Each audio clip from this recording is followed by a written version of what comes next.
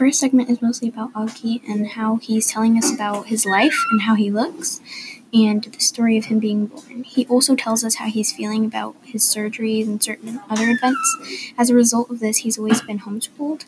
So one night on the ride home from his friend's house, Augie overhears his parents talking about sending him to a public school. By the end of the conversation, his dad has everyone laughing about the principal's last name, Tushman, so Augie agrees to try a public school.